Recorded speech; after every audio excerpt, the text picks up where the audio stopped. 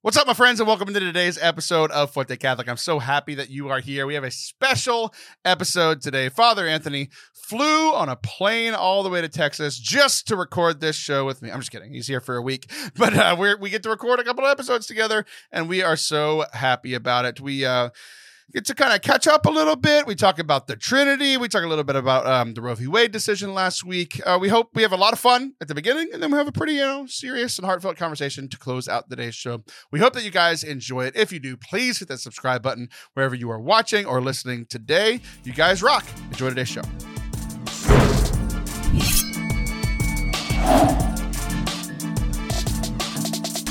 What's up?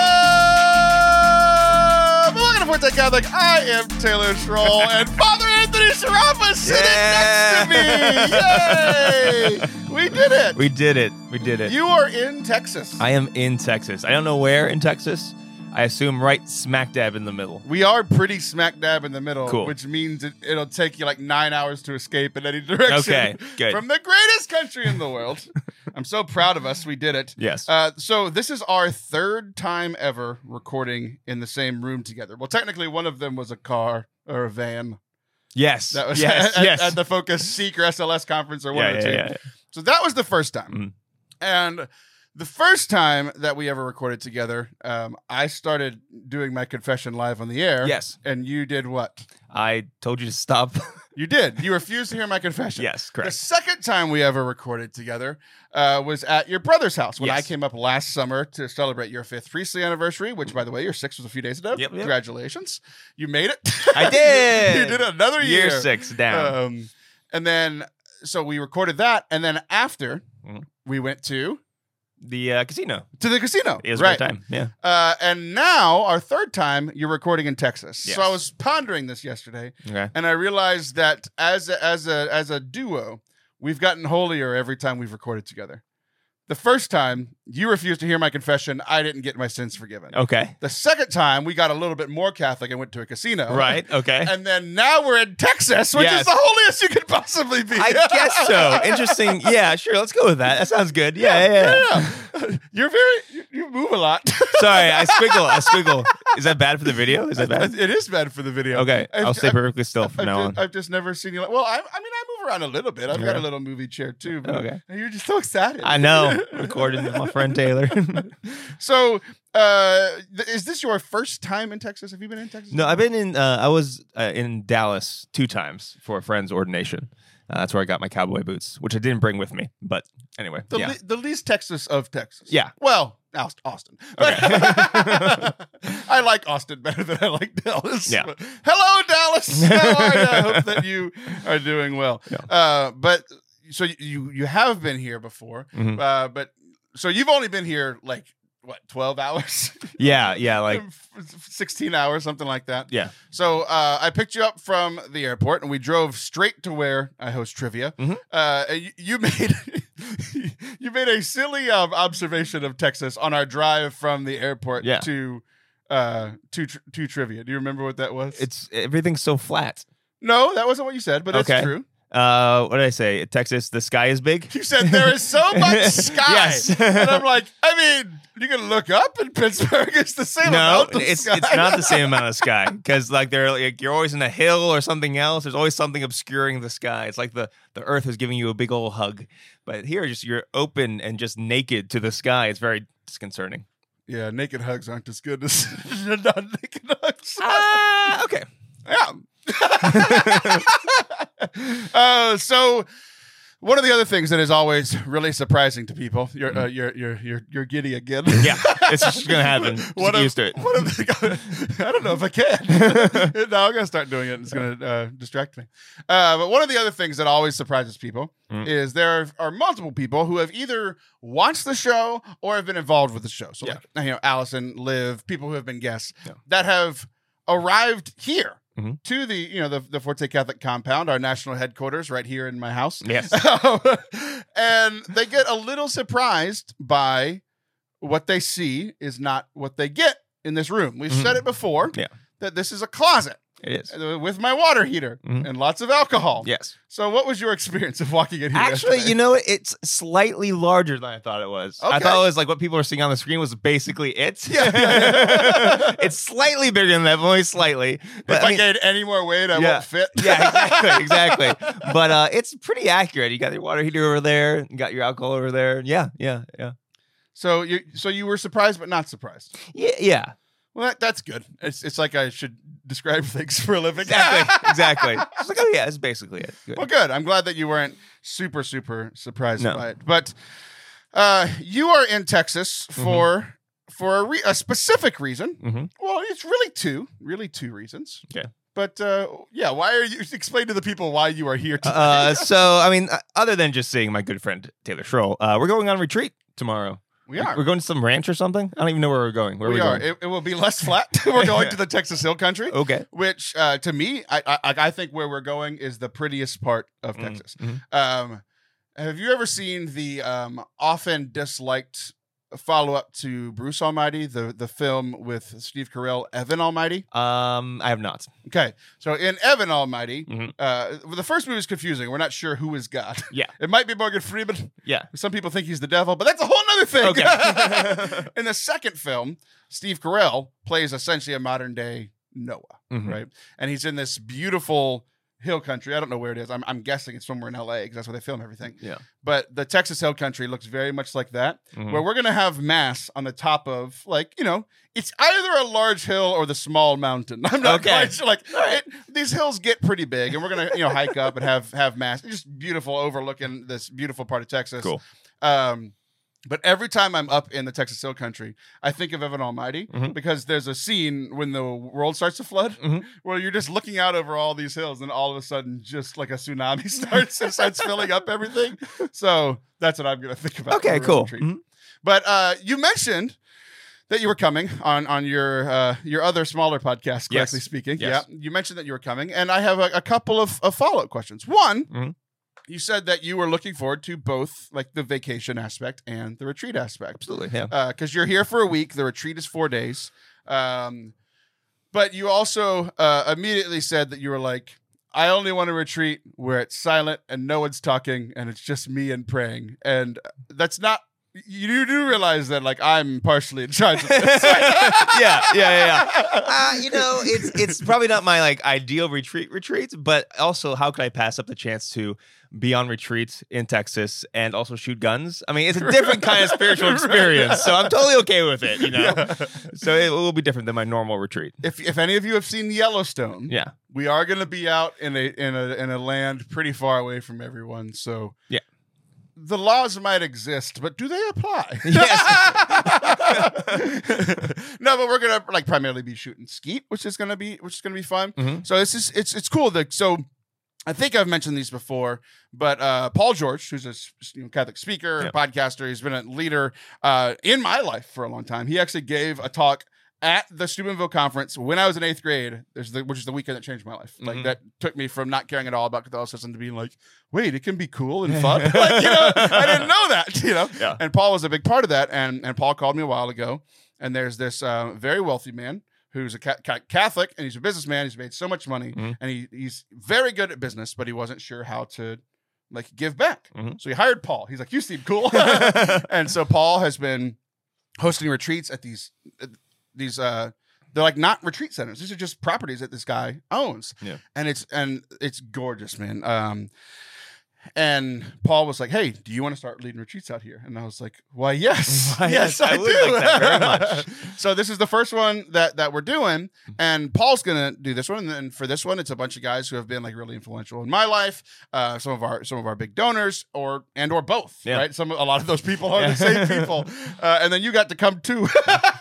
Yes. So it's going to be really simple, which is what I like. So Paul was like asking who's coming, and like almost everybody that's coming is super into their faith. I mean, like we're not sure about you yet. Yeah. But for the most part, people have been, in and around the church for a long time. Other than my Protestant best friend, but he's I've said before, he's prayed more rosaries in his life than I have, so Okay. he's good. Yeah. But we're gonna have mass once a day. We'll Mhm. have adoration once. We'll do like morning and evening prayer. We're gonna do a lot of Lectio Divina. Mhm.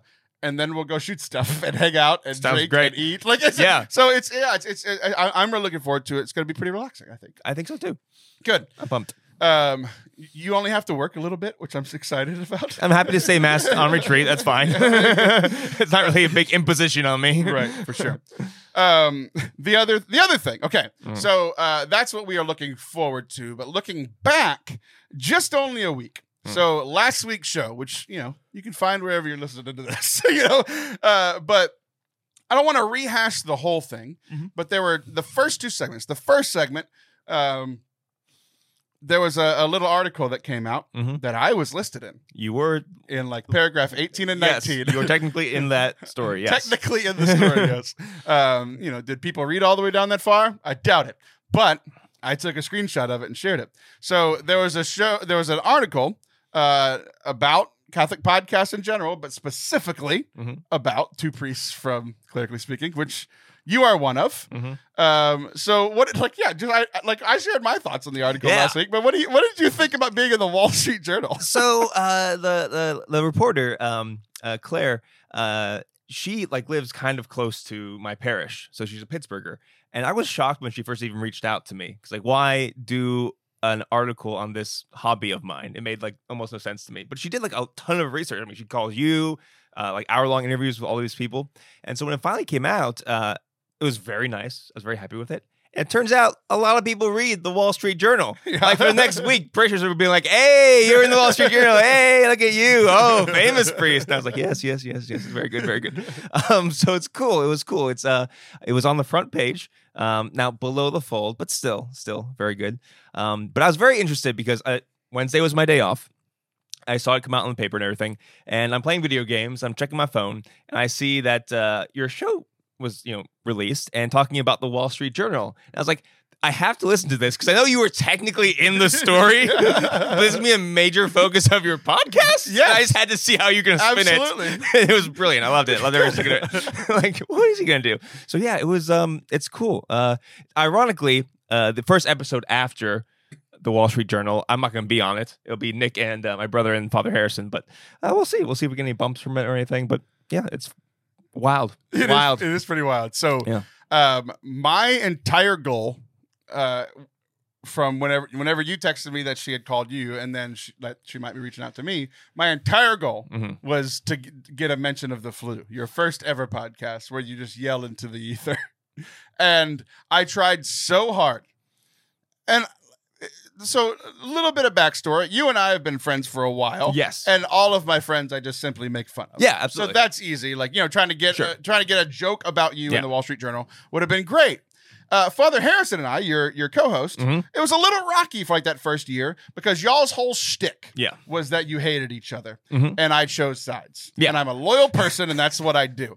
Yeah. So I chose your side and therefore I was required to hate him. That's not the rules of Catholicism, but it's the rules of how I do friendship. Yeah. So it took a while for him to win me over. And then we met in person. Now we're friends. We've been able to go. He's been on the show a couple of times. We've gotten to hang out at conferences and stuff. It is so very funny to me that I tried so hard to get you made fun of, but instead I got Father Harrison made fun of with the flock of moose. The flock of moose. The Canadian can't even get the Canadian things right, and that was in the Wall Street Journal. I mean, I know y'all are priests, so ordination, pretty big deal. Yeah. First mass, first confession that you hear. Sure, but being in the Wall Street Journal is pretty cool. Yeah, so it's maybe not a top 5, but it's a top tier moment. I would consider it indeed a pretty cool experience. Right, not many people get that. Yeah. Right, there's a lot more priests than priests who have been mentioned in the Wall Street Journal. Correct. Yeah. And if they're in the Wall Street Journal, it's probably not a good reason. Right, exactly. Another priest of the Wall Street Journal, huh? So it is very funny to me that in this big moment in your co-host life, I got to just kind of put a little dig in there. It was great. It was good. It was totally unintentional. I intended to hit you and I missed. And I stepped in the other thing from last week. Okay. I like to have fun on the show. Yeah. And I like to do little thought experiments that may or may not be in line with church teaching. Yes. Eventually we get around to church teaching. But last week, I was a little worried about the second segment. Because we talked about the Wall Street Journal, and then I had a thought experiment of when it was, I had been thinking about culpability and like fault when it comes to sin. Yeah. And so I was like, well, if I give an alcoholic a drink, am I partially responsible for that? And I think the answer is yes. Yes. So then I was like, wait a second. Jesus turned water into wine at a multiple day party. Mm-hmm. Like the odds of someone getting drunk on that wine are pretty high. Okay. So I posited, did Jesus sin? Right. Did Jesus make a mistake? Was he somehow, at fault if somebody got drunk on this? Not one person, not one singular person had a problem with me saying that on a Catholic podcast. Not one. But when I was presenting this, I combined two words and into one word. I made a grammatical error. Yes. And what did I say? What was the word that I said incorrectly?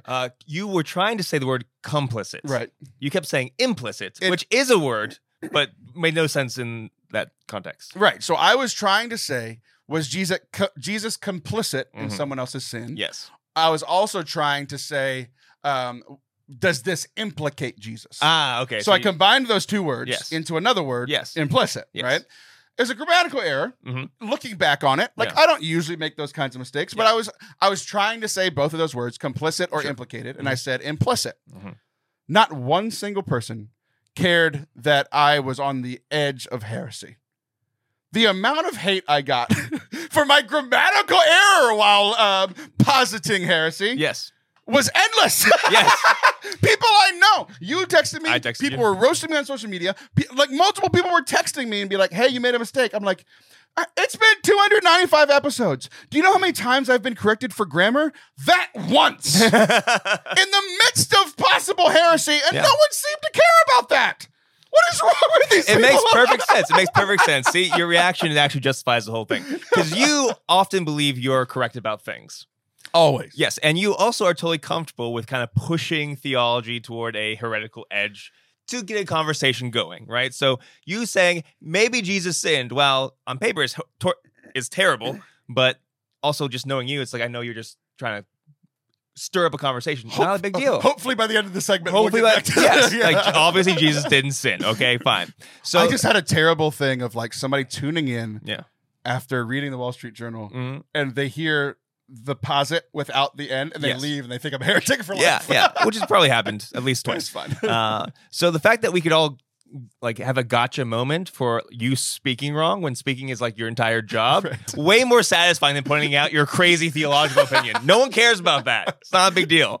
It's so funny. I feel like I earned this because all I do is make fun of my co-hosts and sometimes guests when they make mistakes. So now, what you people think is that this would hurt my pride, or that pointing out this mistake. You've only made me stronger. Okay. Because now I know I can say whatever I want as long as it's grammatically correct. You think the thoughts that I share on here are unpolished and unthought through. I've thought through them and I know where I'm going. Now you have all given me the power to say literally whatever I want. Hey, it's your funeral. I mean, you want to celebrate it? I will. That'd be awesome. Yeah. I'd love to hear your homily at my funeral because I wouldn't have to hear it. Would you hear it? It depends. It depends on where you are at the moment. If you were in hell, you might hear it just because it'd be extra torture. In purgatory, you might hear it because it'd be extra torture. Yeah, maybe the only way you wouldn't hear it is if you were in heaven. The Lord would want to save you from that suffering of my homily. Yeah. Maybe. Man, my hell is just your preaching. I got to shape up. Mm-hmm. All right. The last thing that I want to talk about before we move on into our next segment is just we're going to talk about hope in the third segment. Okay. But I want to just kind of put a little inkling of hope now. I spoke, or I was the MC at the youth conference for the Diocese of Beaumont last week. So the 750 teens in this hotel. It was an absolute blast. Security had to come multiple times. It was so much fun. Yeah, it was so much fun. But two things. One, we got to have a blast with, I talked about Paul George, somebody that I looked up to for a long time, and now I get to work with him. The keynote speaker was Father Leo Petalinghug, who also spoke at my high school events, and I've seen him speak, and he's it's another person that I've looked up to, and I got to work with him. Yeah. You know, I got to talk with him and all these sorts of things, introduce him. But he also did a cook-off with Bishop Toops, Yeah. who you know. Sort of. Like you read a book. I've read a book from him. you read a book. So I kind of knew Bishop Toops recently Bishop in the last 2 years. Mhm. He was, relatively Catholic famous for being an author as Monsignor Toops. And he was, elevated to bishop within the last 2 years. And it was so much fun to watch those two because they were in seminary together. Oh, I know that. Yeah, they did a cook-off against each other. Yeah. And it was so much fun. I got to host it. That's on our YouTube channel now, youtube.com/ForteCatholic. You can go check out it was like a 20-minute cook-off. It was so much fun. Yeah. And the bishop, I've never seen a more, like, and I'm saying this in a positive way, like a childlike, like joy-filled bishop. Yeah. He reminded me a lot of Bishop Sam Jacobs, Mhm. who was really influential in my growing up. He was the bishop for all those conferences that I went to, but he was older, Mhm. so he still had a lot of energy, and he was great, and he was super loving. But he was more like Grandpa Yeah, to me, yeah, right? yeah, Like, but Bishop Toops is only about 20 years older than me, Mhm. if that, and like the fatherliness that he showed of having fun and being silly. Like during the cook-off, he's throwing cheese into the crowd. It's so funny, and like the kids love him. And then like we were there for like the Roe v. Wade decision, which we'll talk about later in the show. So he like literally the decision came down 20 minutes before mass. Wow. And he changed his homily. Yeah. And talked about that. It was great, and it was so fatherly and passionate. But the fact, like, I've gotten to travel all over the country and be at DAS and stuff, and like usually the bishop comes because bishops are busy people. Yeah. They come either for the closing mass or like the awards or something like that, just to kind of make a. He was there for 3.5 days. That's really cool. He did not leave, Yeah. and I just like, it was just so cool to see like a shepherd, a father, like caring about not just as people, but especially as young people, because like that's what I gave my life to was Jesus and serving young people. Yeah. So it was just a really cool experience. That is cool. Yeah. It's good. So that's good. Okay. So do not go anywhere. Whenever we come back, we're going to be talking about some stuff. We talked about possible heresy earlier from last week. We're going to try to not do a heresy in the next one. Ooh. We're going to be talking about the Trinity. Don't go anywhere. Today's show is brought to you by our friends over at Be a Heart. They designed some of the greatest Catholic gifts in all of the Catholic internet and Catholic land. They sent me this St. Joseph doll, which I absolutely love. My kids like to come and play in the studio, and they found this the other day, and they thought it was for them, and they wanted to take it, and ultimately it will be theirs in a couple of weeks whenever we're done promoting this specific thing. But they are chomping at the bit to hang out with this and add this to their collection. They have a 6-foot Jesus over there. They're looking to, I think it's going to be really funny having this wonderful St. Joseph next to a 6-foot Jesus. But as you can see, if you're watching on YouTube, if not, I'll explain it to you. It's got the L for how big of a loser that Satan is, because, St. Joseph is the crusher of demons, the terror of demons. He's got his saw and in his backpack on the back. He's got a nice little prayer. So I actually go to a parish called St. Joseph's, and I'm really happy to have this. So what you guys need to do for a gift like this, there's stuff for kids, there's stuff for adults, everywhere in between. So wonderful Catholic things to have around your house for gifts for other people. Beaheart.com, beaheart.com. Visit their summer shop, sign up for their email list, and you will get 10% off your first order store-wide. Beaheart.com. Welcome back to Forte Catholic. I am Taylor Stroll. This is so much fun doing this in person. It's great. So much nicer. Yeah. I got some water between segments. You went and made some more coffee. So it's the timing of this is actually pretty funny because the last 2 episodes of Clerically Speaking, I actually was the guest editor on. Yes. And so the timing for me was hilarious because I didn't know what y'all talked about before, but obviously I heard it before it went out. Yeah. That's how editing works. It is. So, Yeah. So on Monday night, I've talked about it at length before. I've talked about Foundations. It's this new, essentially like Catholicism 101 thing that I'm leading for our parish, 10-week course, and it's going great. I'm absolutely loving it. But a top one of the top 10 teachings of the church is the Trinity. It's number one. Yeah. Which was interesting because like even that note, I've always thought it was like the Eucharist, source and summit of our faith, right? Yeah. But the Trinity is actually like the primary teaching, the primary doctrine, the primary dogma of our faith. Yeah. And I have been speaking on quite literally hundreds of topics. Mhm. I could pull them up and prove it to you, maybe not all of them, but I have documents Yeah. of just saved talks from the last 12 years. Like I've talked about everything Mm-hmm. except the Trinity itself. Yeah. And I had to do it for this course. Okay. And I learned a lot through it.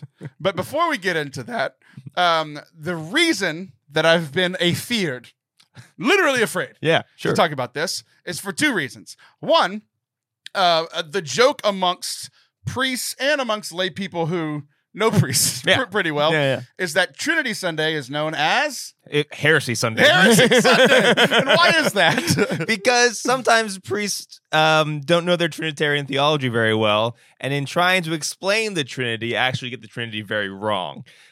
So much so that, like, in seminary, like, everyone was saying that you're going to preach heresy on Trinity Sunday. So yeah, it's a tricky topic. Quite literally, and this is what I learned. And like I learned this during this teaching, but the other reason that I was afraid of it was that if the priests are struggling with it, I'll probably struggle with it too. Yeah. The second thing is, in grad school, I took a course. It was I think it was even called like Foundations or Theological Foundations or something. It was essentially like Catholicism 101 on a grad school level for, so whatever, 501. I don't know what they call it. But here's all these Catholic grad students, pretty close to like cream of the crop, young people and me, and Yeah. Our professor walks in. And our professor, I love him to death, Professor Ron Bolster. Some of you guys would know him as a speaker, professor, or whatever. But he comes from a military background. He was in the Air Force, and then later in his life had a conversion and became super Catholic. But he brought his like military, like I want to call it like properisms, or like very Taylor has nothing holding him in place. He has everything holding him in place. It's a very disciplined, regimented way to go about Right. class. I don't even know those words. Okay. Yeah. And so he would come in, and like I respected it a lot about him. Like I actually, he was one of my favorite professors I've ever had. I learned a lot from him, but he was pretty disciplined, regimented, those things that I struggle with, right? But I loved this class because it was very structured. Sure. Like he came in and like he was in charge, and he would pray the Come Holy Spirit, fill the hearts of your faithful, kindle them fire. Love. That prayer that I pray before I read theology or read the Bible or whatever came from, that's how he started off every class. So he would walk in, pray that, and then he would teach. And then at the end, he would say, are there any questions? So we did that I think I had him for like 2 or 3 semesters. Okay. And in the final semester that I had with him, he walks in one day, towards the beginning of the semester, but we had a bunch of classes that looked exactly like that. And then he walks in, he prays the prayer, and then he looks at all of us and he said, explain the Trinity to me. So we're already thrown off because it's like a different structure after having all this structure. Yeah. We're like, what? Yeah. And then we all do it. We all take turns and we start explaining the Trinity. Mm-hmm. He goes, that's that heresy from the 4th century. Next. That's this heresy from the 16th century. Next. That's this heresy from the 3rd century. Next. They literally had a council for that heresy. Next. And so ever since that moment, I've been utterly terrified to speak about the Trinity. Mm-hmm. And one of the things that I learned about this is that I've given tons of talks on God the Father. Sure. I've given tons of talks on Jesus. He's pretty important. You've probably heard of him. Yeah. We focus on Jesus a lot in ministry, evangelization, catechism. I'm personally a very big fan. Yeah, me too. I've also given a lot of talks about the Holy Spirit. I actually love giving talks on the Holy Spirit because I think he's the most misunderstood or ignored of the 3. Very underrated. Very underrated. And then I realized that, like, not like the dumb way of like big guy in the sky with a beard, but like I have prayed. When I pray, it is either it's one of, this is even now, it doesn't really make sense, but it's to one of those 4 people / entities / persons. 4? 4. And I'm saying that on purpose. It's either God. I'm saying, God, help me with this. God, help me. And that's kind of like big guy, transcendent, up in the clouds. He's bigger than me. He's smarter than me, right? Or I pray to one of the persons of the Trinity. Yeah. to the Father specifically, to the Son, or to the Holy Spirit. Okay, that makes sense. Yeah. So that's what I mean when I say 4, not Mary. It's like, hey, buddy. Yeah. So even in like my personal prayer, I have never like in my life thought to like pray to God as the Trinity. It's either God as this like big guy, nebulous kind of thing, or one of the 3 persons. Yeah. But never like I never really think about God as Trinity. Sure. Because it's hard to understand. Yeah. It's weird math. Yeah. And I'm freaking terrified.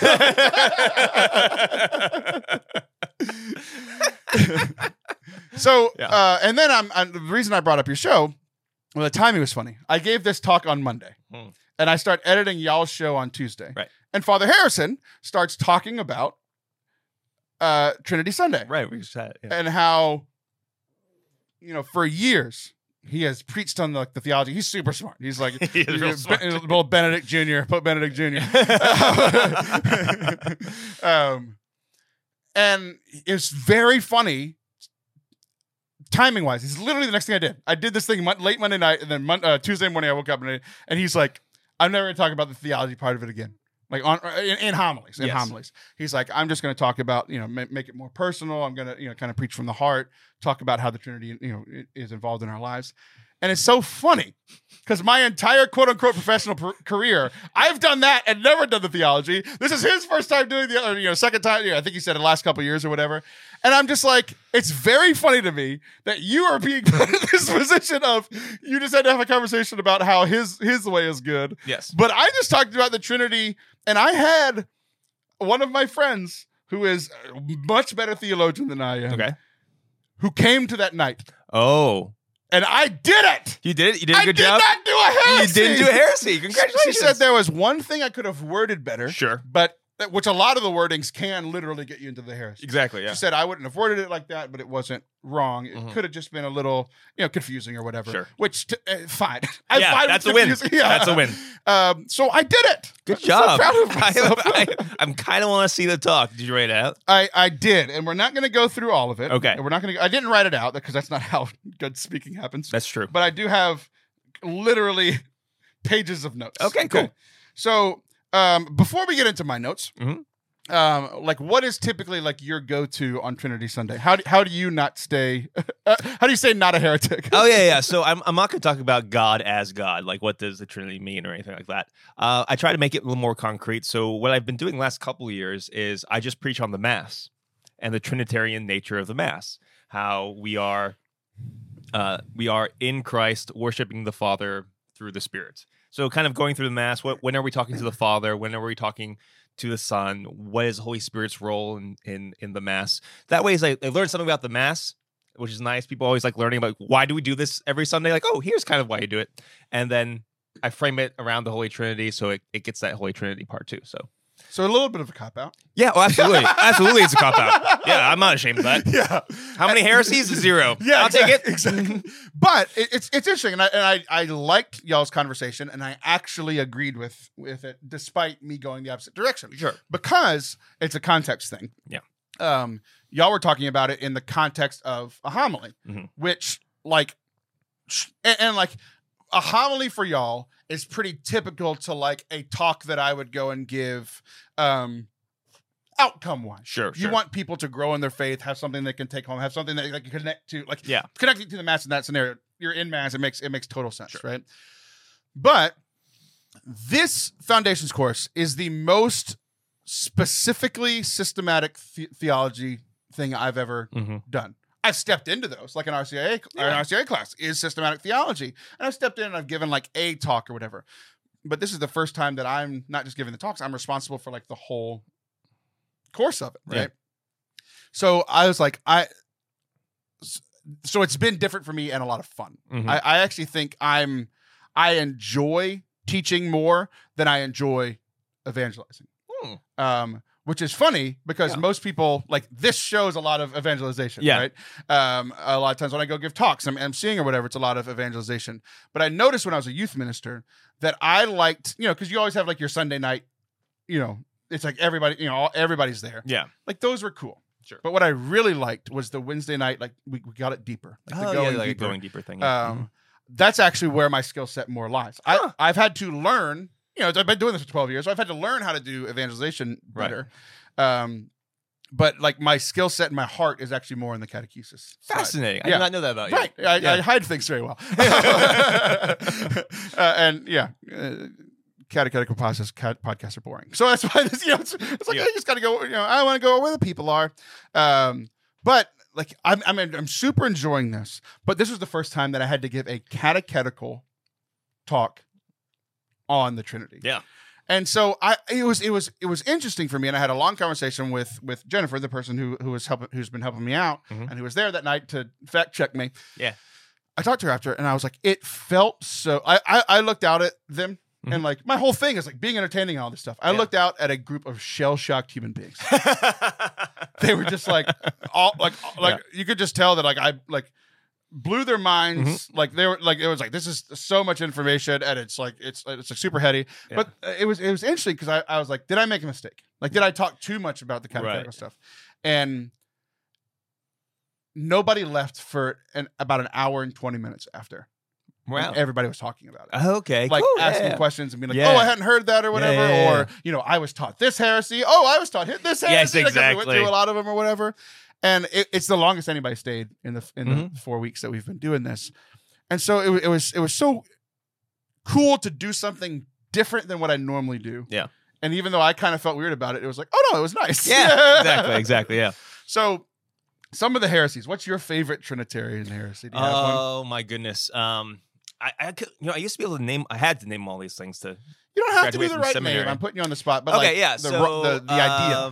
A few. I mean, a lot of them around Christ. So the fact that Jesus isn't a part of the Trinity, that Jesus was just a very special creation, like the best creation. That's me. Yeah, that's you. I'm a special creation. Jesus Or, is God. God is one, and he just appears as Father, appears as Son, appears as Holy Spirit. So he's like Modalism. a blob. Modalism. That's modalism, Patrick. And then so you. yes. We watched that video. good, exactly. That's a good one. What other ones are there? There's all kinds of crazy ones with the Holy Spirit, where it proceeds from. Dude, okay. So this is where. Yeah. This is where I think that is the hardest part of the Trinity. Oh yeah. I think it's the hardest part because one of the things that I was really like wrestling with, and like literally you can look and see you probably use that book. You can't see it right now, but it's like that book on my floor right now. Yes. It's my pastor's book. Okay. And I talked to him because this is a ministry in his parish. Yeah. I talked to him about it beforehand, and he's like, "Here's a book." And I was like, "Nice." And it was not only did it was what he used in seminary as a seminarian, he was also like the rector at the seminary for 6 years and training all of you people. Yeah. Okay. Cool. So I read his book and I learned a lot about all these heresies. But what was I saying before the book? You're gonna do. You were asking about my heresies, my favorite heresies, Yeah. and then Holy Spirit. Oh yeah. So the Holy Spirit. Yeah. I realized that a lot of the heresies and I think the heresy that I believed was more either believed or had struggled with. Yeah. Was how is there a son that even for a split moment did not exist? Even if you're like, oh, he exists out of time, it just kind of happens. It's like, but okay. But even if I can get behind that, right? Because that's the consubstantial with the Father, of the same substance, of the same eternally begotten. Yeah, which is so weird. Like, super weird. Literally, begotten is not begotten, not made, begotten, not born. It was like literally the verbiage that they used to go against one of the primary heresies. Yeah, right. It's like, okay, if I can get behind that, sure. But then something I had never heard was. We say the creed and there's words there. Yes, there are. quite literally, they made up a word. The correct term for how the Holy Spirit proceeds from the Father, that's the English word. Yeah. The correct term is spirates. Yeah. Spiration. Yeah. I'm not the smartest person in the world, but I think I know what the root word of spirate is. Spirit. Oh, yeah. He spirits from the Father. But literally, they made up a word to try to make the Trinity make sense. Yeah, it's something about like breath. Yeah. So he spirates from the Father, which that was the point where I was like, okay, nobody gets it. Yes. I Because never talk about spirations. they literally made up a word, and that's the only word that you can say that really isn't heresy. Yeah. And like, proceedeth is essentially a translation of that, right? Yeah. But I was like, okay, if we're pulling a Shakespeare, like I don't have a word to say, we're gonna make one up. Yeah. What should we call it? Did you say spirit? No, is it spirate? Oh, okay. But like even you, so I think it linearly because I'm a human being, Right. Right. So, I think initially I thought God the Father, and He was the Father throughout all the Old Testament, and then Jesus showed up in the 2,000 years ago, and then 33 years later He left and sent the Spirit. Okay. So just in my mind, like as a kid growing up, Right. it was like literally eternity, and then Jesus about 2,000 years ago, and then the Holy Spirit 33 years after that, whenever He left, and then I learned like. Okay, Jesus was the we read John. Yes. Jesus was the Word, and the Word like In the beginning the Word was the Word. the bird is the Word. Bird is the word. No, the bird is the Spirit. That's how it works. But so I was like, so then I learned, and I was like, okay, Yeah. Jesus was there with the Father from the beginning, and then even I learned things like like the Spirit hovered over the waters in the first couple of verses in Genesis, right? But there's still something about this linear thing that I still struggle with. Yeah, absolutely. Because it's like, because you've heard before, like the love between the Father and the Son is the Holy Spirit, spirates the Spirit, right? Which it's really, and I've heard people compare that to marriage. Yeah, sure. Man and woman love each other. 9 months later you get it. And so I was like, well, it's. Analogies is where people get, people are like, here's a cauliflower or not a cauliflower, A clover. Clover. Here's a clover, and Yeah. it's like, no, that's this one. You're Yeah. splitting God into three. Yeah, they're all fully God. Oh, maybe it's like water, or maybe it's like the sun, and they're like those are all heresies, right? Yeah. And then so we get to the I was like, well, my kid took 9 months. Yeah, so that's a linear thing. Yes. But the Spirit Always there. always there. Uh-huh. But also, the Father and the Son. Yeah. There had to be love Uh-huh. for the Spirit to come. Yes, and that was always there. So it's the split seconds that still kind of Yeah, confuse me because there are no split seconds. Right. Yeah, it's super weird. But there seem to be. Yeah. But so I learned a ton, and it's one of those things that like. The more that we learn, it's this whole idea of mystery, right? Mystery in the church is something that we can know things about, but not know everything about, right? And this is the most studying, not only that I've ever done about the Trinity, this is the most studying I've ever done for a talk. Ever. Yeah. Like, it's not close. I spent half a day reading books. Yeah. Not like writing notes. Like, that's usually what I do is I sit down, I kind of like pull my notes, and I do my bullet points and all this stuff. But most of the stuff is like, I know this, I'm speaking to it. No, I read books. I know how to do that. And I learned a ton, and I feel like I got so much closer in my knowledge of the Trinity, and I feel a lot more comfortable with it. But there's still this point of like, it still requires faith. Yeah. Mystery still requires faith because we're never going to fully understand it. Exactly. Yeah. And that's okay. It's okay not to fully understand the Trinity. And if you think you do, you're wrong. So Right. Exactly. which is also kind of cool. It's like God would be really boring if we could just read a book about him for a day and totally get it. Like, what would be the point of making a religion around that? That's boring. The fact that we can always dive deeper and learn more about God, I think, is what makes it interesting. True. Sure. But I also like knowing things. Yeah. And the fact that I tried and still don't bothers me. That's also good. Yeah. But anyway, so, it was a 30-minute talk, and I crammed it and was just, going through it. But it was good. It was good for me to do something different. It was good for me to learn. And then like the group responded very, very well, which I was surprised by. And it was so funny. I warned them going in. I was like, this is the like most fire hose thing we're going to do in our 10 weeks together.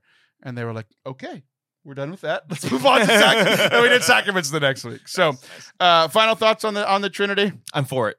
I am too. Yeah. I'm a big fan, even of things I don't understand. Yes. 3 thumbs up for the Trinity.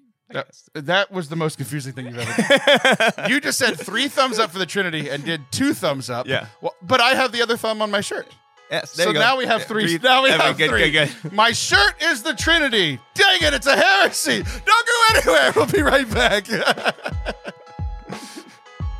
We hit a huge milestone this week. We finally hit 1,000 subscribers on our YouTube channel. So thank you guys so much. I'm really happy. What I did was I held all the kids at the Diocesan Conference hostage for lunch until they subscribed enough to where we hit 1,000. So thank you guys, all of you that have subscribed. Welcome to our new viewers and listeners. We've got some great stuff on the channel. I mentioned earlier that we had the cook-off between Father Leo and Bishop Toops. That is on our channel right now. We've got not full-length episodes of this show, so if you're listening on the podcast, you could always watch it over on YouTube. We've got our pop culture series on your favorite TV shows and movies, where we talk about it from a Catholic perspective, talks, and so much more. The final goal that we have to become partners on YouTube is just having watch hours, people watching the stuff that we have on our channel. So if you haven't already, go over, hit subscribe if you haven't already. That would be great. But also, watch what we have going on. We hope that you guys enjoy it. We make it for you. So thanks, guys, for getting us to 1,000. Y'all are the best. Welcome back to Forte Catholic. I am Taylor Schroll. That is Father Anthony Scaramucci Sharapa. Mm-hmm. So something big happened in our nation last week. It was my anniversary. The Wall Street Journal. Wall Street Journal is another big one. Last week, what? I can't imagine anything. I didn't see anything in the news. Yeah, no one's been upset about anything. No. Nobody's been happy about anything. It's just been a pretty normal week. Yes. Except for on Friday, Mm-hmm. there was this celebration of the Sacred Heart of Jesus, Oh, yes. which ironically enough Mhm. was the feast on the day that my wife and I got married. Oh, fun. Because also a week ago, we celebrated our 10 years of being married. That's so long. I know. Good job. I did it. But on this Sacred Heart of Jesus feast day, Mhm. the government made a change. Okay. And I did not believe that this change would ever happen. Okay. Roe v. Wade got overturned. Did it? It sure did. You would think I would have heard about that. Yeah. You'd think maybe it's because you deleted all your social media. You don't know anything about what's going on in the world. Yeah. And people could talk at length about, oh, this is great or this is bad, and everybody is talking everywhere in between, and sure. everybody's seen all that, right? The big thing that I want to talk about in regards to Roe v. Wade, there's 2. One is I never believed this would happen. Yeah. Even to the point that I was very involved with the pro-life movement as a kid, Mhm. and even through high school, and it's like in high school I started going to pray at outside Planned Parenthoods. Yeah. In college, when I was running college ministry, we would go at about once a week, at least a couple of times a month, and all these college students going to pray. So I would bring my friends, we would pray.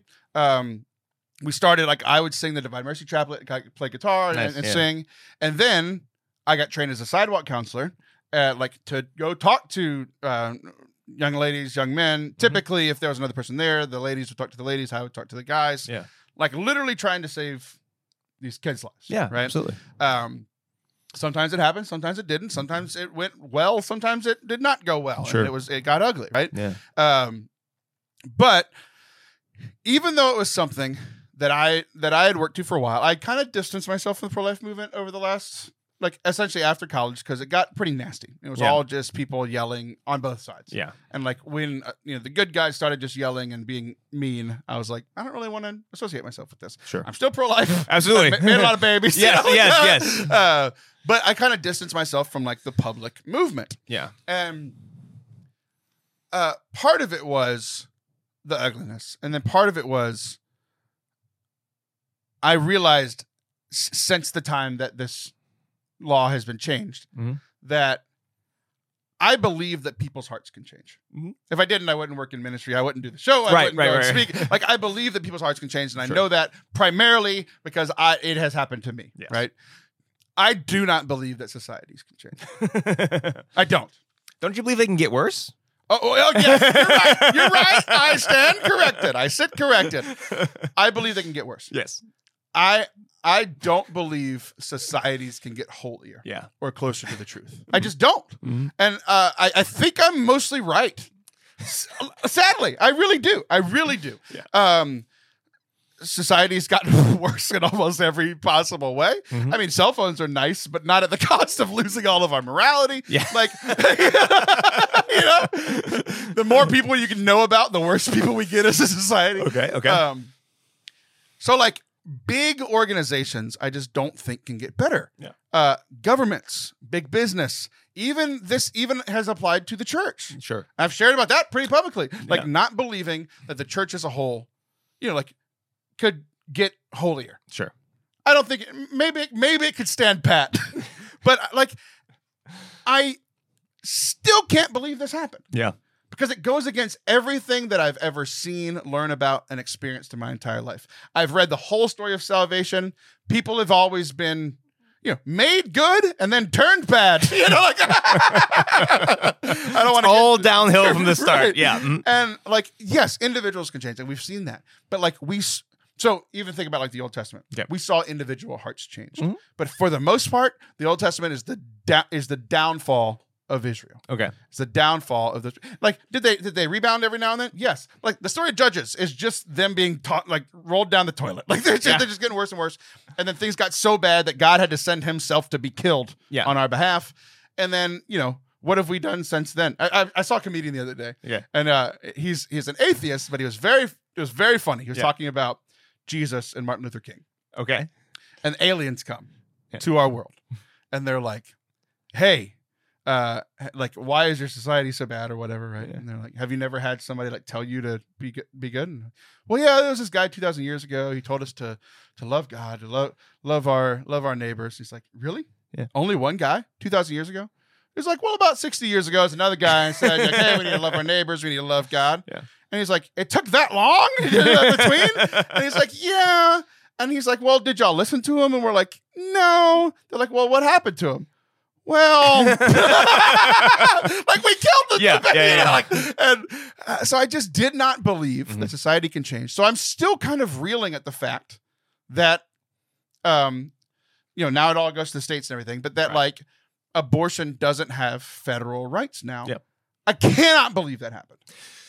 Yeah, no, I was kind of in relatively the same camp. Like, I even when the draft was leaked, I was like, man, I'll believe it when I see it. Right, yeah. And then I was going about my day doing stuff, getting ready for Sacred Heart and all this stuff on Friday, and it dropped that it was, and I was like, really? I wanted to like check the internet to make sure it wasn't some kind of hoax or something like that. And it was, and it was even hard to be happy about it because it was so contrary to what I thought was going to happen. Right. Like I was like, is this real now? Is it? And then you would see some of the laws that were like these trigger laws that would go into effect right away, and like different states overturning abortion stuff. Like, is this really, really happening? And then part of it was also, because we immediately called the police to get people just to watch the church during the weekend. Nothing happened. Everyone was very well behaved. But it was one of those things that was kind of everyone was well behaved. Nobody busted into our church. Nobody. It was fine. It was fine. I just like that well behaved is what you said in regards to what would have happened was either a shooting or vandalism. Yes. But you were well behaved. That's all I want. Very well behaved. Everyone was very polite in my community. Okay. No big deal. But yeah, and it's tough to like, because I tend to be cynical about things. But you also have to think about, okay, we both believe hearts can change, or else I wouldn't be a priest, you wouldn't be in the ministry, right?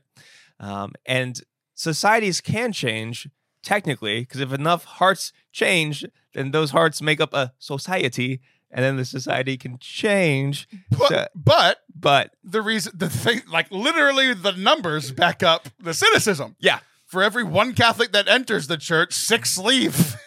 So society's getting worse. And I don't want to sit here and say that Catholics make society better as a whole. Yeah.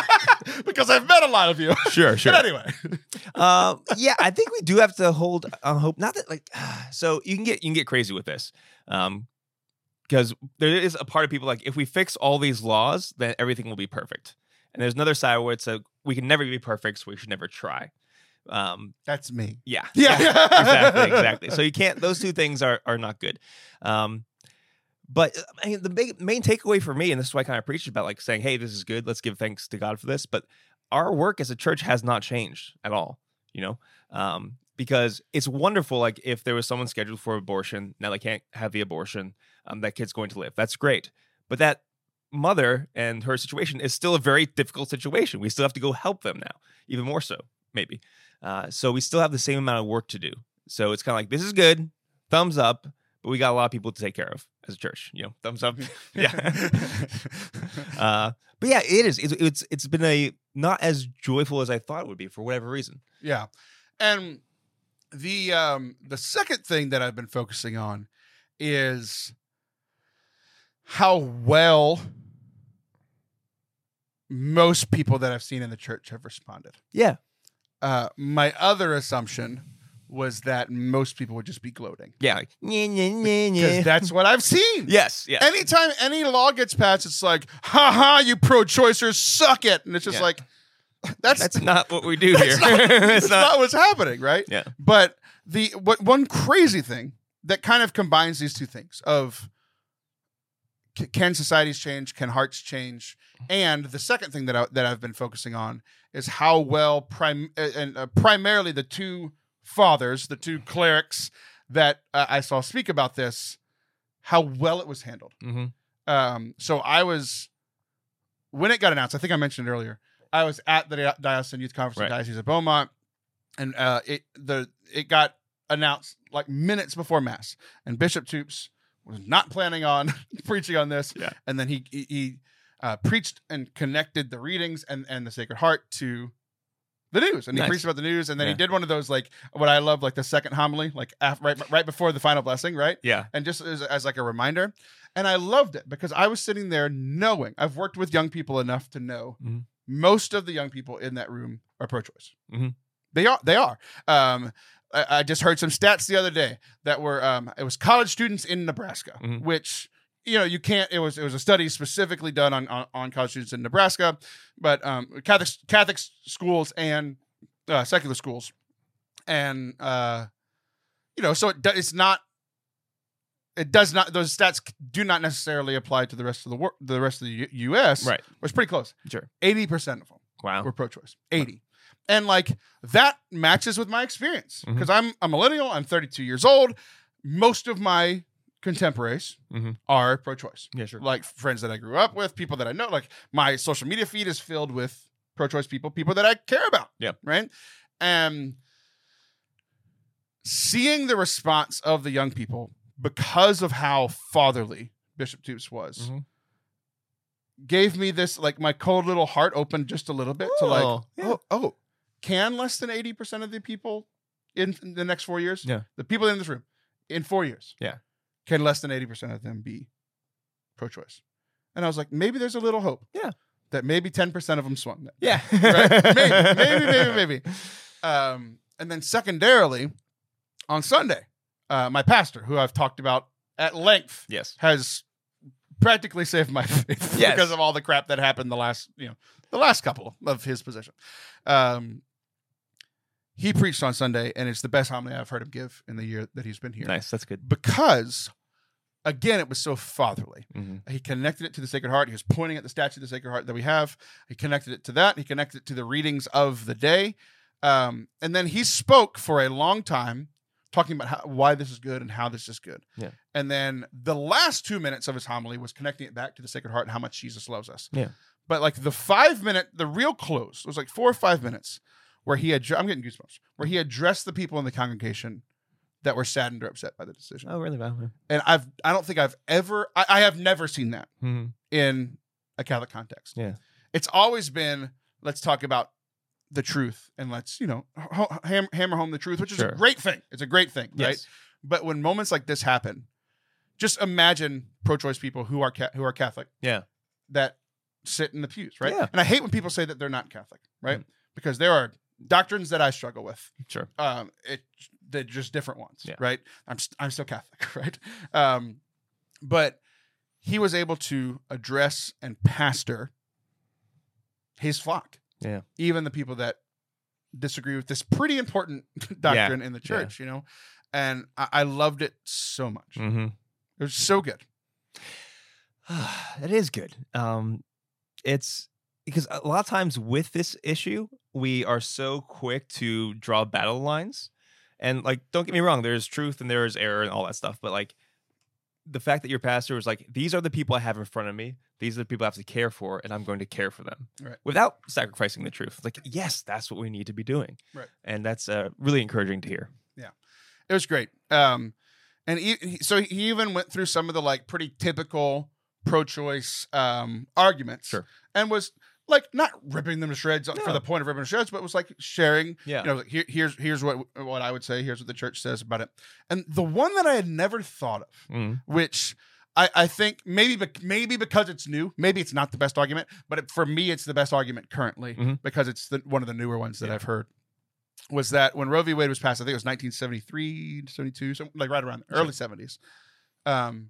Just how much science has changed since then. And one of the big pro-choice arguments is that, you know, it's just a clump of cells. Sure. It's just a blob of cells.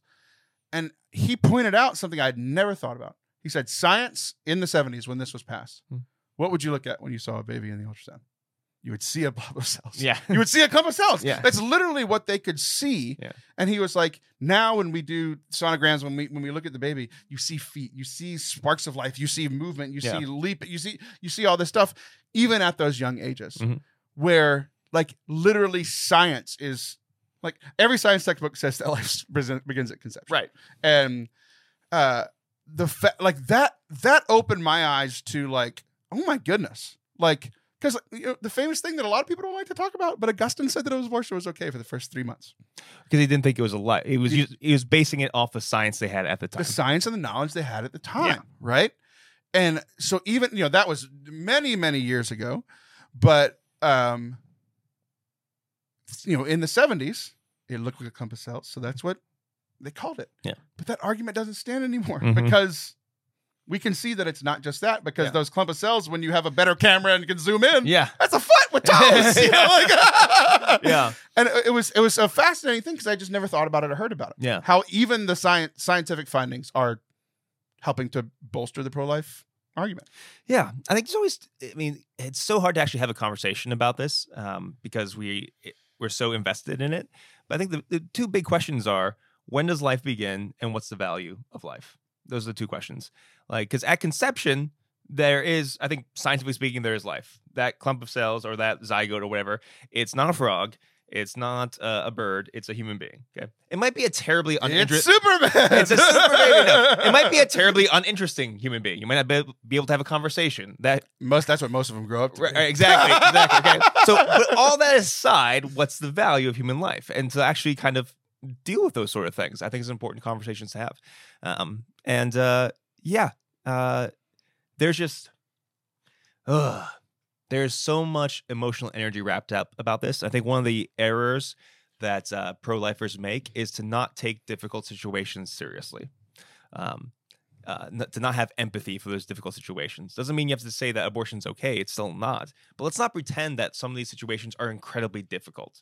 And some of the examples that can happen are incredibly tragic, right? Let's not pretend that they're not. So I think a lot of empathy goes a long way in this conversation. The last thing that I want to say, and I'll give you a chance to have your last word as well. But it was something that I heard multiple times. I got goosebumps again. I've heard this multiple times all growing up. And the reason that I didn't think that anything would change was because literally since I've been born, it's only gotten worse. Like the pro-choice movement has been winning every step of the way until Friday. Yeah. So it's like, why would I believe any differently? Because literally all of my life experience points so the opposite. And so I heard this statement that I'll share in a second dozens of times before Roe v. Wade was overturned. And that statement was that 30% of my peers are not here. And because we were playing a losing game, I never really let myself wrestle with that. I just couldn't think about it because I knew that, like, if I open that door, it's going to be too tough to deal with. And then my pastor, when he was preaching, it's one of the things that he mentioned. I got tears in my eyes. Yeah. It's one of the things that he mentioned on Sunday. He goes, look around. He said, people from, he's in his mid-40s. He's like, from my generation to now, like younger than him, 30% of us don't exist. And I was just like, the friends I could have had, I could have dated better people in high school. You know, I needed to laugh because I was about to cry. Yeah. The friends I could have had, the Yeah. people that could be doing great things just aren't there. And he's like, look around the church. Like our church was about 30% not full. Yeah. Like obviously that's not an exact thing, but like Sure. it hit, you know. Yeah. And I finally let myself kind of think about that, and it was just like incredibly saddening, but at the same time, like I had just accepted that that's how life was. Yeah. That for my life, for my kids' life, that's how it was going to be, and the fact that that number will go down. How much I think remains to be seen, but Sure. it will go down at least for a time. Yeah. It cracked open my little hardened heart. Yeah. Just a little bit again, you know, to where like it's so sad thinking about it. You know, 30%. Like there were like 1,000 people in my graduating class. Yeah. There should have been 1,300. Yeah. You know, and it's just, man, it hit me. Yeah, and it's tough because you know, a lot of times as a parish priest, the most difficult people to deal with in your parish are the pro-lifers, because not always, but a lot of times they are some of the angriest people that I know. And the reason why they are is because I think they get so wrapped up in that reality, like the incredible numbers of those who are aborted, which we believe are human lives. And that evil can be so overwhelming that it can harden your heart in some ways. Yeah. Right. And then you can totally obsess over it. And I will say, on the other hand, there always are wonderful pro-lifers who aren't give you a hard time. But you see this sort of thing where people are kind of broken by the evil. And it's a very hard thing to look at. And I always think about like, hey, you know why this is so hard to talk about, or why it's so hard to convince people? Imagine you really, really think that abortion is a human right that without which you cannot be respected or you cannot be equal, right? You actually believe that. And to find out that the reality is that abortion is ending an innocent human life. What would that do to your soul to have that realization? And would the church be able to be there to help you through that, to help you receive mercy and love and forgiveness and healing? So throwing barbs on the internet, you're not taking the issue seriously. You're just not. So I'm glad to hear your pastor and the bishop talking with love and compassion about something that's really difficult. Yeah, for sure. So, I don't believe societies could change, but my little heart was changed a little bit That's over good. the last few I'm glad. days. So, love you guys. This has been, we had fun for a little bit. And this Yeah. was a little harder at the end, geez. but we did it. We did a Father Anthony in Texas episode. It was very fun. Yeah. So, thank you guys for watching and listening today. I hope that you enjoyed it, and I'll be back next week. See ya.